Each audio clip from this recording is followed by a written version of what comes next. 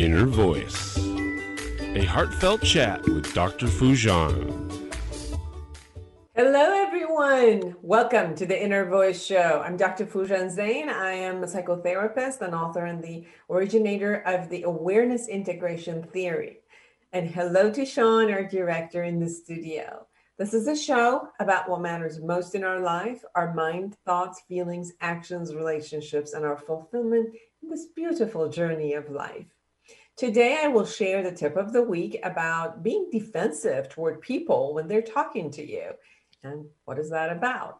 And then I bring you Dr. Nader Javadi. He's a hematologist and a renowned oncologist.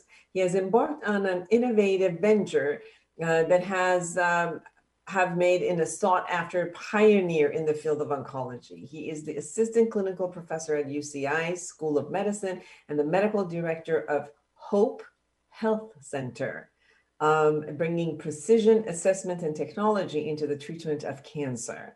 It was a great conversation, and I hope you truly enjoy it. And then I bring you Behnam Bakhshande. Dr. Behnam Bakhshande, he's an accomplished business manager, known widely as a dynamic writer, speaker, personal and business coach, and trainer, and over 2 decades of hands-on experience.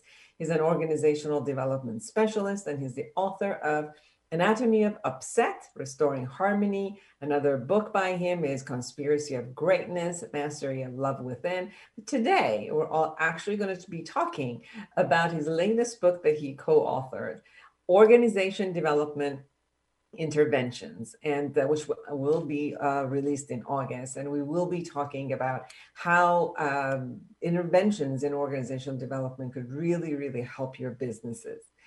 Please subscribe to my YouTube channel and podcast and connect with me through Instagram, Twitter, or LinkedIn, any of them that you like, or Facebook, all of them Dr. Foojan Zeine.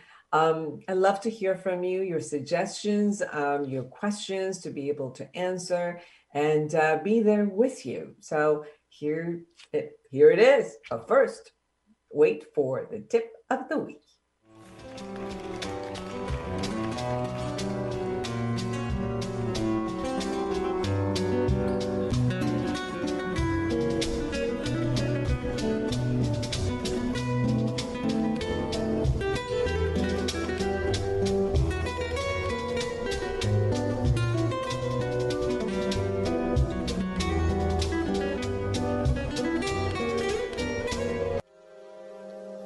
Hello, I'm Dr. Foojan Zeine. I'm a psychotherapist and a life coach for the past 30 years, and I'm the originator of the Awareness Integration Therapy. I'd love to be able to support you in any matters of life that shows up for you that you need support. So call me at 818-648-2140. I am available to do online therapy or coaching, anyone who's around the world. And you can also join me in my office in San Clemente, California, if you like to come to the office. So call me at 818-648-2140 or go to foojan.com. I look forward to hearing from you and having the opportunity to support you in things that are in your life and you just want to excel and create an amazing life for yourself and everyone around you.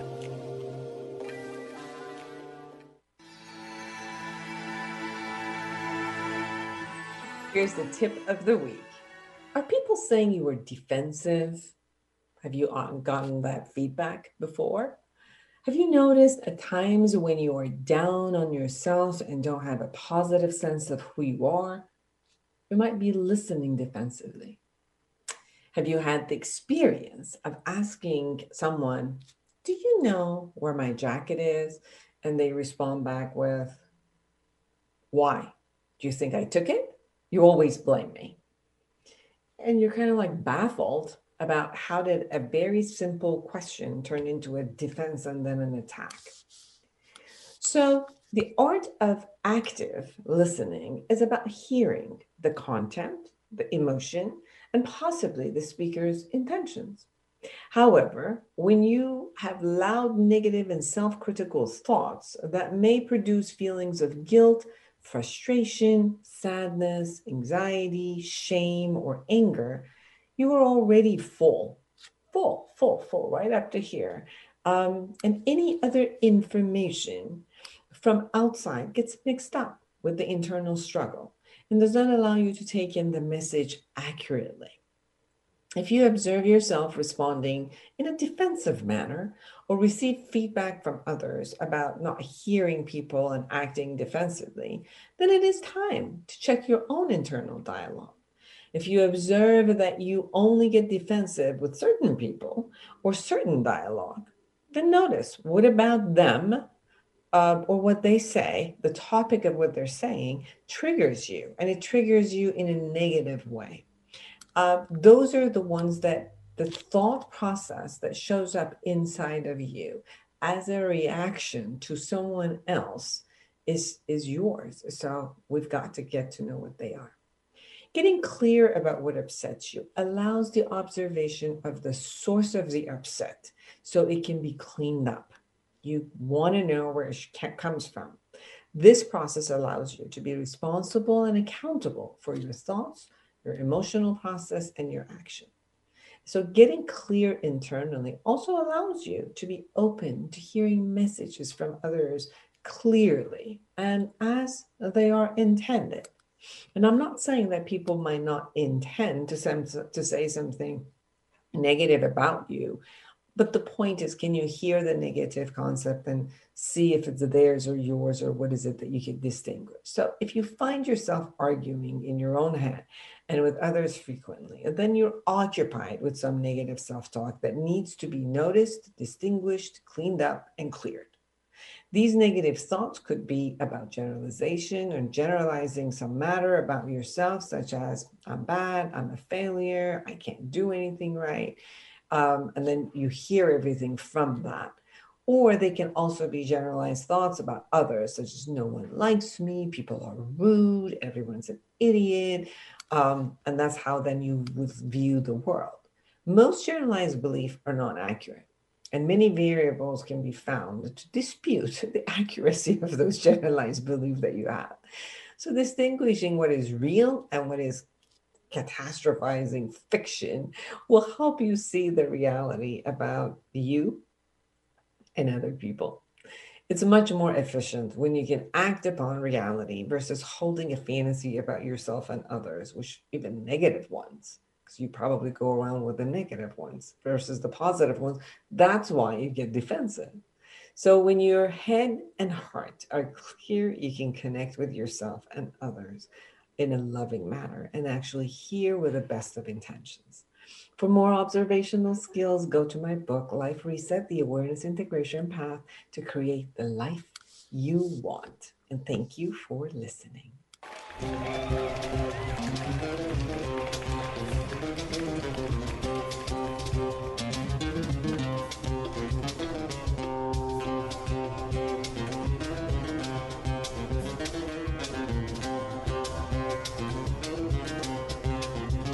Welcome back, everyone. I'm Dr. Foujan Zeine, and I am excited to be with Dr. Nader Javadi. He's recognized by Continental Who's Who as 2018 Prominent Professional of the Year in the field of healthcare, a forerunner in the evolutionary advancement in the medical field.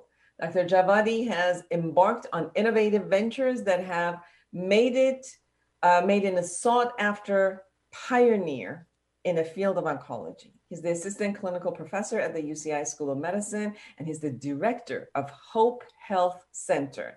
Welcome to the show, Dr. Javadi. Thank you. I really appreciate it for having me. It's a pleasure to be in your program.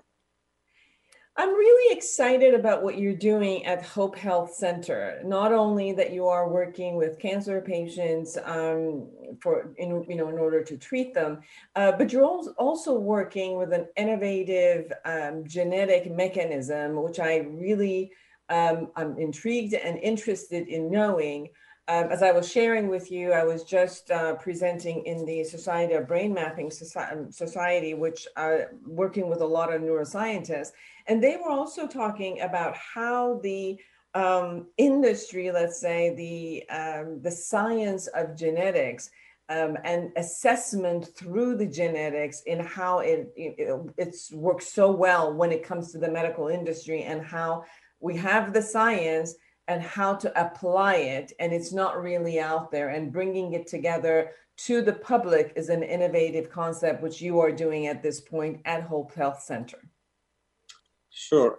Let me start by telling you some background story about the precision medicine. For the last 2 decades, there is a new era in treating all the diseases, not only cancer, everything in medicine. It's called precision medicine. There was an initiative signed by President Obama back in 2011 that the Congress mandates investment in precision medicine. So when we talk about the precision medicine, means matching a medicine or medication to a disease or a gene. When we more specifically talk about the precision oncology, that means matching a gene or a mutation to a protein, to a compound that we can make it and block the function of that specific abnormal mutation and improve the disease outcome. So everything now, it depends on genetics. As you know, genetically, we are different individuals. Even twin brothers, twin sisters, they have minor differences in their genes. When it comes to a cancer or disease, let's say 5 gentlemen with prostate cancer sitting in a room.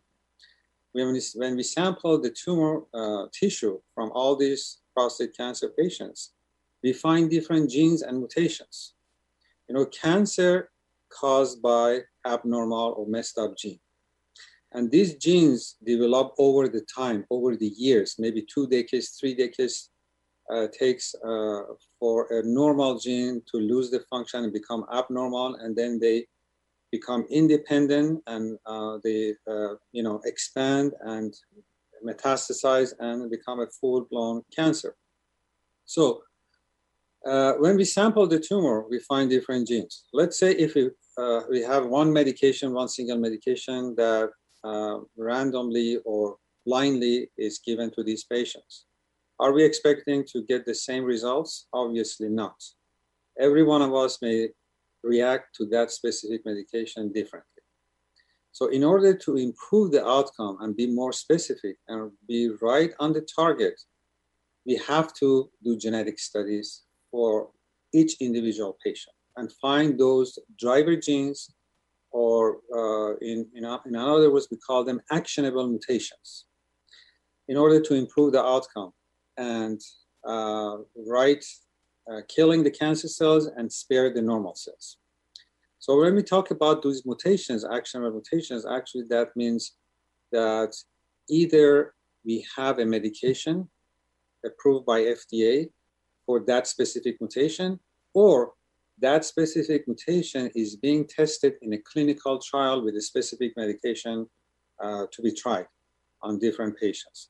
So based on the results of many trials, retrospective studies done so far, from let's say 100 patients, if we run these genetic studies, at least 10% of them, 10% of those, we find some actionable mutations that we can act on and use a targeted therapy and get the best results.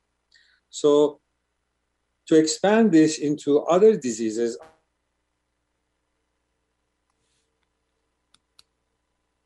in medicine, it's not only for cancer, because we are born with certain genetic makeup. And at any point in time in the future, based on our,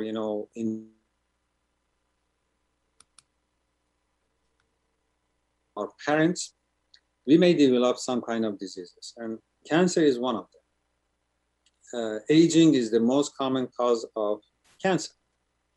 Aging also causes more mutations to develop in our body. And that, after age 50, is taking a different speed. we develop more mutations after age 50, and those mutations at some point in time may turn into a cancer gene and develop cancer. So everything in this world now, for the last 2 decades, we are moving toward a more precise medicine, precision medicine, to obviously get better results, more targeted treatments, and improving the survival and quality of life. So that's the goal that we have in treating any diseases: quality of life and improving the survival. Yes, I was talking to a pain management neuroscientist, actually, and it was interesting because he was explaining that when they did this type of precision therapy with the genetics, they found that some bodies, for example, metabolized oxytocin different than other pain medication. And because they knew that, they had the ability to work with the patient in a way that they would reduce their pain in such an efficient way, which on the other side would minimize addiction to pain medication, and especially even people who are diagnosed by cancer. Obviously, they have a lot of pain, so they were looking at how much pain medication they could give, which metabolized faster, and therefore it would give them less pain and therefore not get into addiction. I've talked to another group which were psychotropic medication, where it would when they knew exactly what their the patient's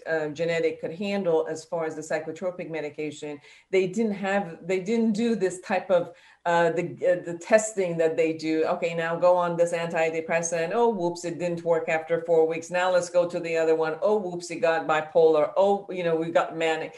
So many of these type of, let's say, trial and error got to be very, very efficient by this type of precision technology that you were talking about. Yes, exactly. Many medications we're using in oncology, like hormones, we are testing sometimes before prescribing the medication to the patients. All of us, again, it goes back to our genetic makeup. We have a different pharmacokinetics and pharmacodynamics when we absorb and take some medication in our body. So as you mentioned, Elodie, some of our are fast metabolizing, the others, they are slow metabolizing. And that can affect the efficacy and the toxicity at the same time of every single medication. So in order to better choose and use these medications in combination, because most of our patients, cancer patients, are elderly. They already have blood pressure problems, diabetes, cholesterol. They take a lot of medications. We call it polypharmacy. So imagine when we, pitch in some new medication for cancer among all others that they are already taking. So how this new medication can interact with other medications, and maybe we're giving harm or less efficacy. So we have to balance this out by using this high-tech genetic testing that still all of them actually are available, and we can run them at the same time with testing the mutations for the cancer gene. We can test this genetic test for pharmacodynamic and pharmacokinetic property of each individual patient. So they will have a map, basically, a genetic map. Part of it is related to the tumor, and part of it is related to their, normal body function. And that's also dictated by their genes. So it's so complicated, but at the same time, it's going to be more targeted therapy. It's a more balance between the toxicity and the benefit. So obviously, we don't want to give more harm. We're trying to reduce the harm and give more benefit by giving this medication altogether. Dr. Javadi, can people come into Hope Health Center also for preventive measures of taking these tests, or do they come to you after they have been diagnosed? Majority of the patients we see in our clinic, they are cancer patients. When they're coming to our clinic, what we do, we run those genetic tests from the tumor tissue. At the same time, we take the blood sample and run some series of genetic tests that will tell us if that patient has any inherited gene from their parents. We call them germline mutation study. Based on the results of those germline mutation study, the hereditary genes, we can screen the whole family of that specific patient. So we use that patient to screen the whole family. If they have, for example, we have seen a lot of surprises in our clinic. Patient comes with a lung cancer and we find a gene in that patient that can cause ovarian cancer, prostate cancer, or breast cancer in their family member. So we tell them that they need to do genetic counseling and the rest of the family should be screened. At the same time, we can send these blood tests for pharmacodynamic, dynamic, and pharmacokinetic studies to find if they have a specific enzyme function which can metabolize faster or slower specific medications, like painkillers, which is a common example of that. So it's like a package that everything can be done together. Then when at the time we get these results back, we do another consultation, reviewing the test results with the patient and the family member, and we tell them what will be the next step in order to treat the patient more specifically, as well as screening the family members for any cancer. So if somebody actually has a family member who has been diagnosed with cancer, can Yes. they, although they have not been diagnosed yet, can they come to Hope Health Center and say, one of my family members may I take the precision tests? Exactly. Anybody who has a family member with a cancer, even if they don't have any disease, they can come and get the test done. So there is a 10% chance they have a silent, indolent gene in their body they don't know, they're not aware of, and that can cause cancer in the future. Then we tell them what to do to prevent the cancer, what kind of screening test they need to do. Right. That's exactly what I wanted to hear. That it's Exactly. not just like you're going to get the bad news, but you're also going to get, all right, this might happen, but these are all the ways that you could create a change of lifestyle in order, whether it's your nutrition intake or sleep intake or hygiene intake or exercise intake and all the other pieces in how to promote health for yourself and possibly not have that genetic mutation happen, right? Yes, exactly. Even the healthy people without any history of family history of the cancer, they can come and get the test. Oh, okay. So anyone can come in to take the test? Yes, anybody, any individual can do that because some of the cancer genes, they may not show themselves in the immediate generation. It could go back to, further generation back in time. So they're not aware. But this, the panel that you have checks for the genetic components of cancer. Does it also check for other types of diseases, or just the panels are for cancer? Yeah, the panel check for the hereditary gene causing cancer. Also, the hereditary gene can cause different diseases, like more, let's say they can tell that the patient is, having more predisposition to diabetes or certain autoimmune diseases. So yes, that can be done even in healthy individual to know their risks for the future. Beautiful. In 1 minute, anything we haven't touched upon that you really want our audience to know about yourself, this technology, or Hope Health Center? Well, the most important thing about, treating cancer, that's my job as an oncologist. Any cancer patient at any stage, that's very important. It's not only for the early stages of the cancer, because people think some oncologists, community oncologists, still they run these genetic tests when the standard treatment does not respond anymore. That's not true. We have to perform and do these tests upfront for any cancer patients at early stage, any stage. The reason is, when we start treating these patients at any point in time in the future, if the cancer relapse and come back, if we know what was going on in the beginning, it will help us to treat that patient better, more through precise medicine and also targeting the disease more precisely. So in order to accomplish that, every patient, when they see their oncologists or primary physicians, they should run these genetic tests to know better what was going on and to get a more targeted, personalized approach. Otherwise, if we lose this opportunity, and I'm emphasizing, any patient that has cancer, the most important treatment for that patient is the very first treatment. If you are not going to do a targeted, effective, personalized therapy, we lose that opportunity. If the cancer comes back, it's not curable anymore. A cure is only the very first stage of the disease. We want to kill it once and for all, and don't let them come back. Now, if just one more question, if people have their insurance, in a sense, connected to other certain hospitals or all of that, can they still come to Hope Health Center and get this testing and then go back to other hospitals or different things that they need to do? Or do they do the testing and do the treatment with the Hope Health Center? The testing, genetic testing is covered by most insurances.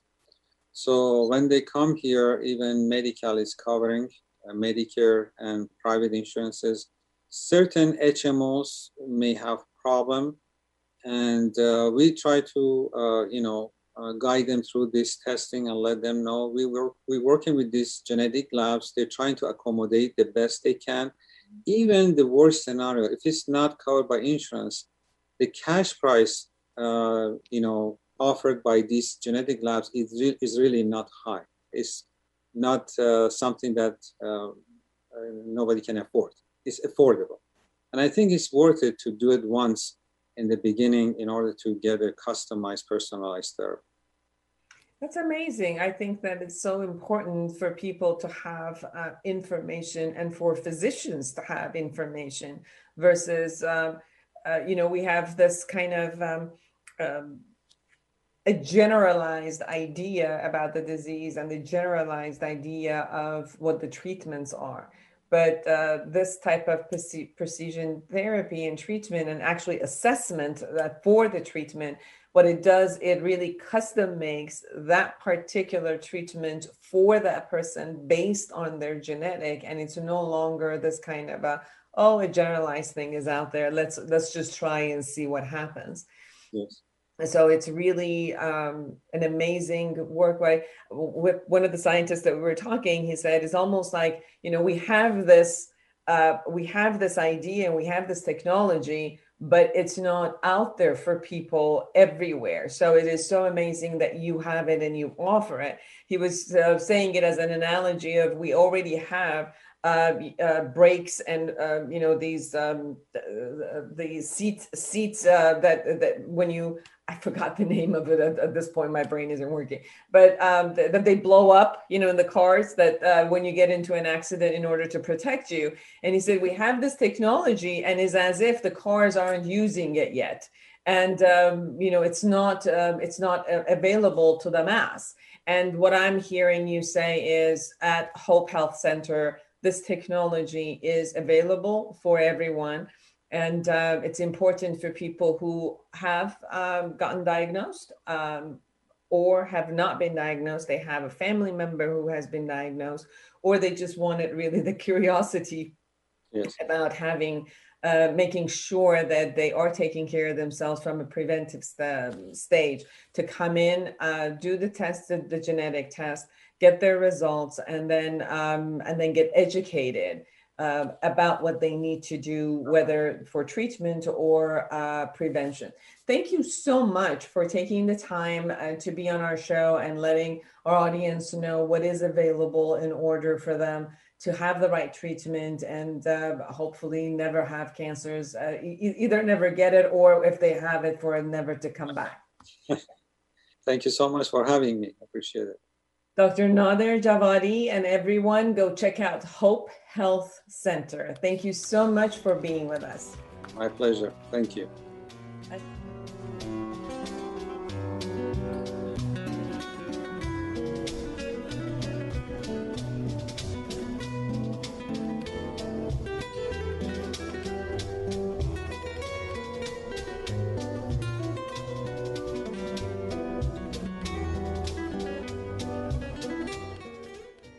Hello, everyone. Welcome back. I'm Dr. Foujan Zain, and I am excited to have Dr. Behnam Bakhshande with me. He is an accomplished business manager, known widely as a dynamic writer, speaker, personal and business coach, and trainer with over 2 decades of hands-on experience.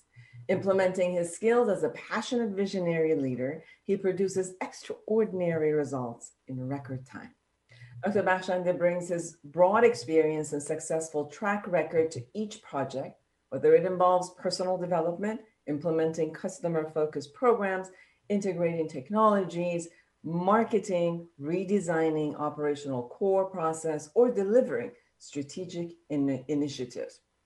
He is the author of a couple of books, 2 of them already in market. So I strongly advise all of you to go get them. They're amazing books. He's been on my show before because of those books. One of them is Anatomy of Upset, Restoring Harmony, and the other one, The Conspiracy of Greatness, the mastery of love within.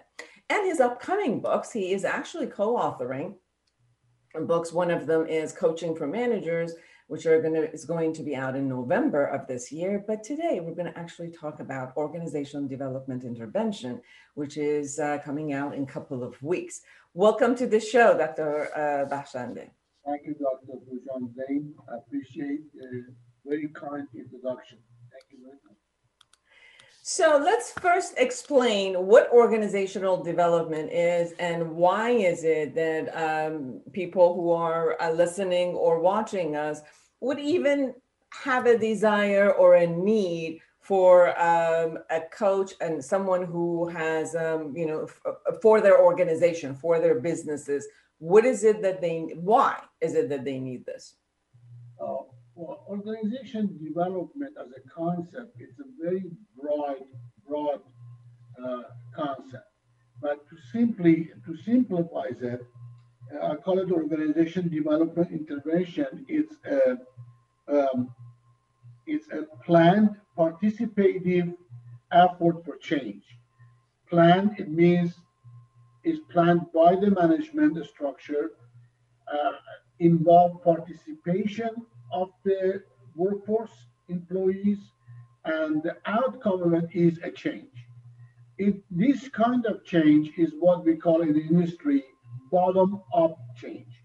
Usually what is consultants do mostly with the assistant, with the top managers, senior managers, they plan top to bottom kind of change.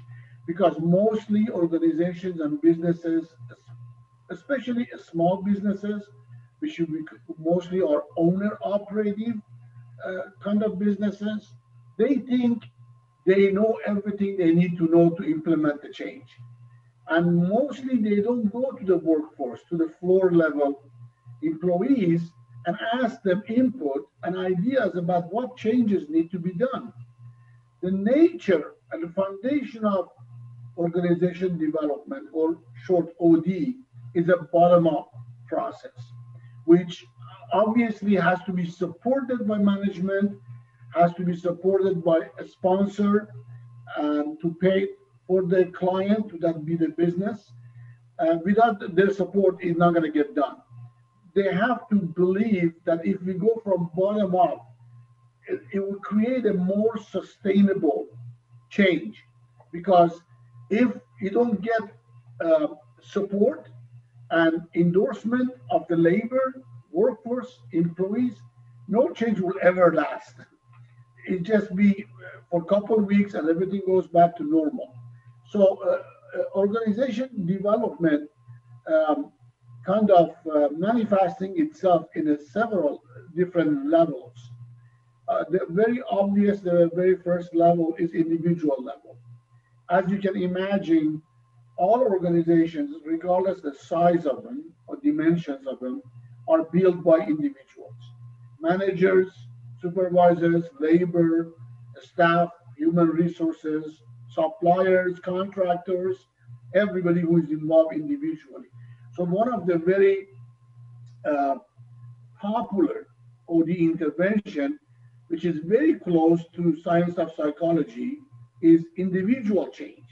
I'm sure in your business you've been through that for decades, had to implement a change, which comes from someone recognize the mindset at work or in relationship in psychology version, recognize their attitude based off that mindset and how that attitude determine their behavior at work.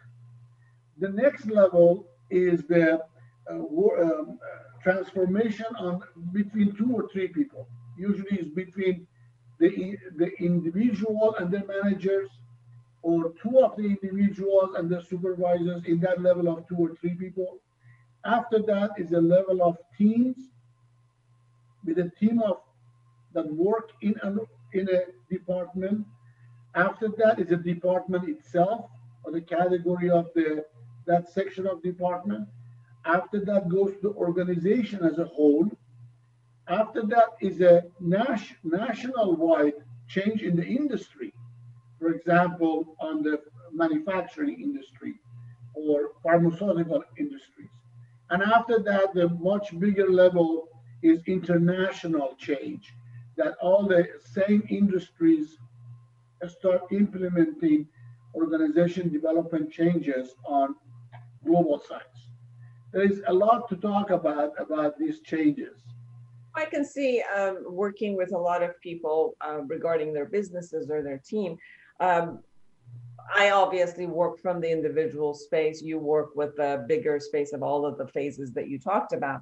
Obviously, what is important is if you have an organization, the people on the front line and who are actually doing many of the work with the customers are very important in not only the way that they have the passion, that they can interconnect. They want to get up every morning and actually come to work and enjoy the hours that they're working, because their talent and who they are and their passion comes and gives the fruit to the company, and then obviously from the company to the customer and whatever the products are.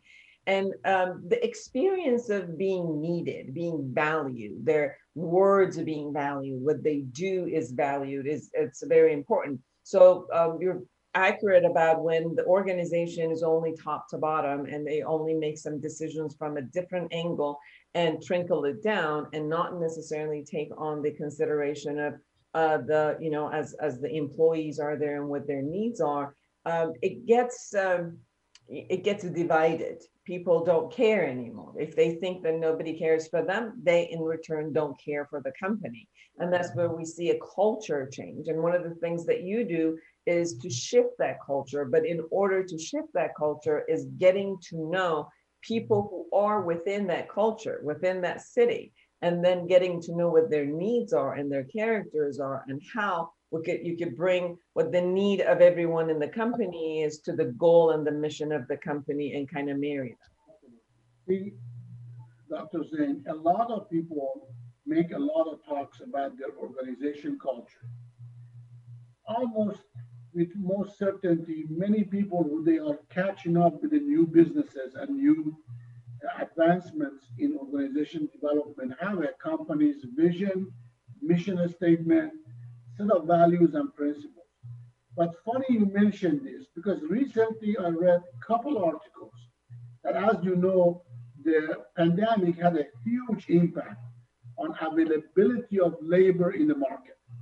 You can hear it now in the news that many organizations are struggling with their employees not coming back to work, or they cannot find people. I saw many fast food organizations that they schedule their work in less hours. I went to restaurants, to other small businesses that they close at 5, they close at 2. They don't have anybody to work. Now, the article was pointing at many organizations who did not lay off their people. They kept their people, they get governmental support, PPP loans, and they kept their workforce. And they are still now operating in full operation capacity. Organizations who, I don't want to accuse people who are not caring about workforce, but if they were looking only at their profitability and not looking at sustainability after the pandemic, Now they're dealing with a huge impact of labor now coming to work. Now, I don't want to get to the social element of this breakdown, but when our government provided PPP loan, I don't see any reason for organization to not keep the workforce when they don't have to pay back the loan. If they prove they provided payroll and expenses, that would bring us to how much an organization really care about employment engagement, supporting the employees, promoting their work. There's so many elements that have an influence on workforce productivity in organizations. The very largest one that I experienced over 27 years work I did in organizations is inner relationship between management and the workforce. Respect, value, engagement, and as you mentioned, they know they've been wanted and respected. And it's interesting because part of the new culture of large corporation is to make it lean. So no matter what happens, that some percentage at the bottom gets leaned out regardless every year, or sometimes in some of the companies twice a year. And definitely changes the morale of the company, because obviously people think that I either have to get into competition to keep looking at keep right who I am, or that I will be lost. So it's almost like they don't care about me, but it's just that it's a numbering system. And at any point, I either have to put a lot of stress on myself to constantly prove the competition. And then it's no longer from a cooperative stance. It's more like, who can I dump down in order for me to not be part of the lean? So it takes away the cooperativeness of the employees together, and it fosters a culture of cutthroat competition. Obviously, competitive edge gives a lot of agency, and it gives a lot of passion for some people to do better and excel. But some sort of a culture could also shift this into a cutthroat concept versus an enjoyment of a competition. It's almost like, like sports team, they enjoy what they do. So you could be competitive and then enjoy what you do. And at the end of, every day, every month, you're like, yay, we're still a team. Obviously, we compete together in order to excel. But it's very different than I'm competing for my survival every day, with desk beside me. That becomes a whole different culture. And something that you do is taking that culture and making it more, not only efficient, but also more cohesive with the teamwork. Absolutely. Absolutely. Listen, as a businessman myself, profitability and financial well-being of organization is one of the main factors of running a business. Hands down, we have to be responsible for profitability and sustainability of the business. However, there is a whole new approach to business management and employee engagement through inclusiveness, through engagement, through diversity, and appreciate diversity. And these are new practices that many organizations start implementing that will make a difference for them. Allow me to talk about something very simple but very significant. Why most OD interventions are failing? Statistically, close to 74 to 75% of the change efforts are failing. And people thinking, why am I spending this much time and effort, and if 3 out of 4 chances to fail? And I always give this piece of information to all my corporate clients first. If you don't understand this, you're wasting your time and money, and wasting my time and effort. Here are some simple bullet points I wrote to talk about why these efforts mostly fail. Management don't see any reason or need for change. Then they're wondering why the turnover is high and why they cannot retention the workforce. They don't feel any urgency for change. Usually they come to somebody like me for implementing change when it's almost too late. They don't agree on how they should change. You do the data collection, you do the analysis, you do the diagnosis, you go to them and they said, no, this is not correct. Funny. People who are involved don't agree on what to change or how to change. You bring it to board of directors, to top management team, and they cannot agree. Mostly survival behavior, the mindset of I'm in trouble if I agree to the change, and they stick it to their guns. They don't know who should change. Everybody else needs to change except me. Managers think others should change, but not themselves. People who are involved don't know what successful change should look like. They can't even imagine what else is possible. They can't envision what is possible, and they're sticking to what they know because it's comfortable. They don't know when to change. They don't know where to change. They don't know why they should change, and they don't know how to change. They are resisting the change because they worry about what they will have to give up for that change, which is in their view mostly is they have to pay more, they have to cut hours. And when we go to HR documents and reviewing and collecting data about the last 3 years, and I show them how much money went out the door by they train and develop new hires, and the new hire went to next door competition for $1 or $1.50 raise. It's amazing how much money go out the door. Yes. I know that also there has been a time, I was working with these people in a company where the sales, it was about the beauty products and actually machines that they worked for, aesthetic and the facial. And I remember working with some of the people in the staff and salespeople and the people who would be doing the work with the customers. And the company's head lead CEO had an idea about the pricing and had an idea about how it needed to be done. But like you said, never actually sat down and listened to not only the sales group that are going out there and trying to sell, or the people who were getting services to the customer.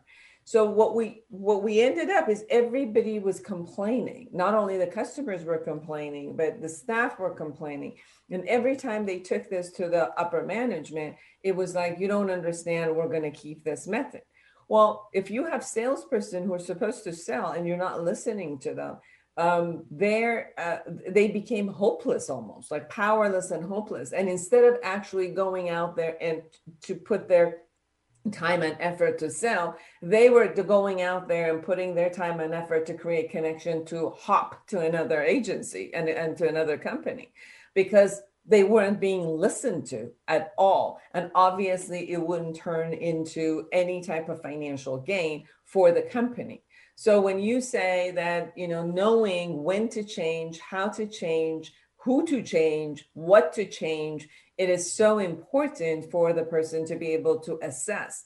And yes, sometimes the CEOs or the presidents of the companies don't have the time or the system or even the know-how or the language or even the listening to be able to do that. And that is when experts like yourself come in who do have the knowledge and the system and the test and mechanism and the listening skills to go in and then pick and assess all of those, how, what, when, to be able to create that change. One of the major factors of the last decade in the necessity of change is the technology. Technology growing in a fast, lightning pace. And literally people who stick to the old-fashioned manufacturing and labor involved with everything, they are falling behind the market and the competition because the new technology and wireless technology, I can't even name them. There's so much and so fast that organization implementing in the level of management and communication, that if you don't catch up with the fast pace of it, you're falling behind. As you were talking, Dr. Zain, I thought of a very small but cute and relevant Zen story. As you know, in the discipline of Zen, The masters make a difference by telling stories. A story of not letting go of what you know, a story of not letting go of need for a change is a guy was walking down the road, getting to a village, walking through alleys and the streets of the village, and there is no population, don't see anybody. But he hear commotions close to a little lake pond. He getting close and see the whole population is around this lake shouting to the middle of the lake and saying, let it go, let it go. He get close and he see a woman trying to save her own life, struggling, drowning, while holding a big rock. And this rock is drowning her, and she don't let go. And the guy said, why are you not letting it go? And she said, it's mine. Not letting it go because it's hers. A lot of business people, a lot of corporates sticking to what they know, but that's all they know, and they don't know anything else, and they don't know what they don't know. One of the most successful ways to make a difference from my point of view with the management is I always make a promise. If you cooperate with me and trust the process and trust the technology of organization development, change will happen. And if you're resisting it, it's not. I'm requesting don't resist it for 2 quarters. And if you don't make profit, if your turnover not going down and profitability not going up, don't pay me. How's that for deal? And so far, so far, so good. In 1 minute or so, what is it that you would want our audience to know about your book, The Organization Development Interventions, Executing Effective Organizational Change, that we haven't talked about yet? Yeah, thank you. This book is the product of Dr. William Rockwell, who's one of the prominent OD characters in the industry, wrote over 140 books in 7 different languages. And I was honored to be invited by him and Dr. Ambrose, the second author, to write this book with them. The concept of the book is practical practices for small businesses and medium businesses and even large organizations to implement the organization development, intervention, and changes. Step by step, they can follow these processes and implement changes. The book is saturated by tools and practical elements of using changes. Beautiful. This is a book that you're telling for. Should anybody in the company have this book, or this is mostly for top management to take this on and take on the intervention and implement it in their company? Any senior manager, middle operative manager can use this, but the book by itself is designed for practitioners to use it to their business and implement the changes. But it could be used from any business owner, could be used for any individual that would like to implement changes in their own work, their own behavior, or their own relationship. It's good for any business owner to use it for their own operation and learning. And then they might see the wisdom of, okay, I'm going to hire a practitioner now to come and help me to implement the changes. And when you talk about, tell me what you mean by a practitioner. That means someone who is a business coach who also has a degree in organizational development? Have a degree or have a practice of organization development. Organization development practices and disciplines are being used in many other disciplines, like human resources development, workplace learning and performance, human performance enhancement. Many disciplines on the work and business industry are using OD practices. So for all of you out there who are working in a business, own a business, can support a business, this is the book for you, Organization Development Interventions, Executing Effective Organizational Change by Dr. Rothwell, Dr. Imroz, and Dr. Behnam Bakhshande. It was such a delight to have you. Thank you very much, Dr. Zain. I'm looking forward for future work. Thank you very much. Absolutely. And all of you who are out there, create an amazing world for yourself and everyone around you. And until next week, bye-bye.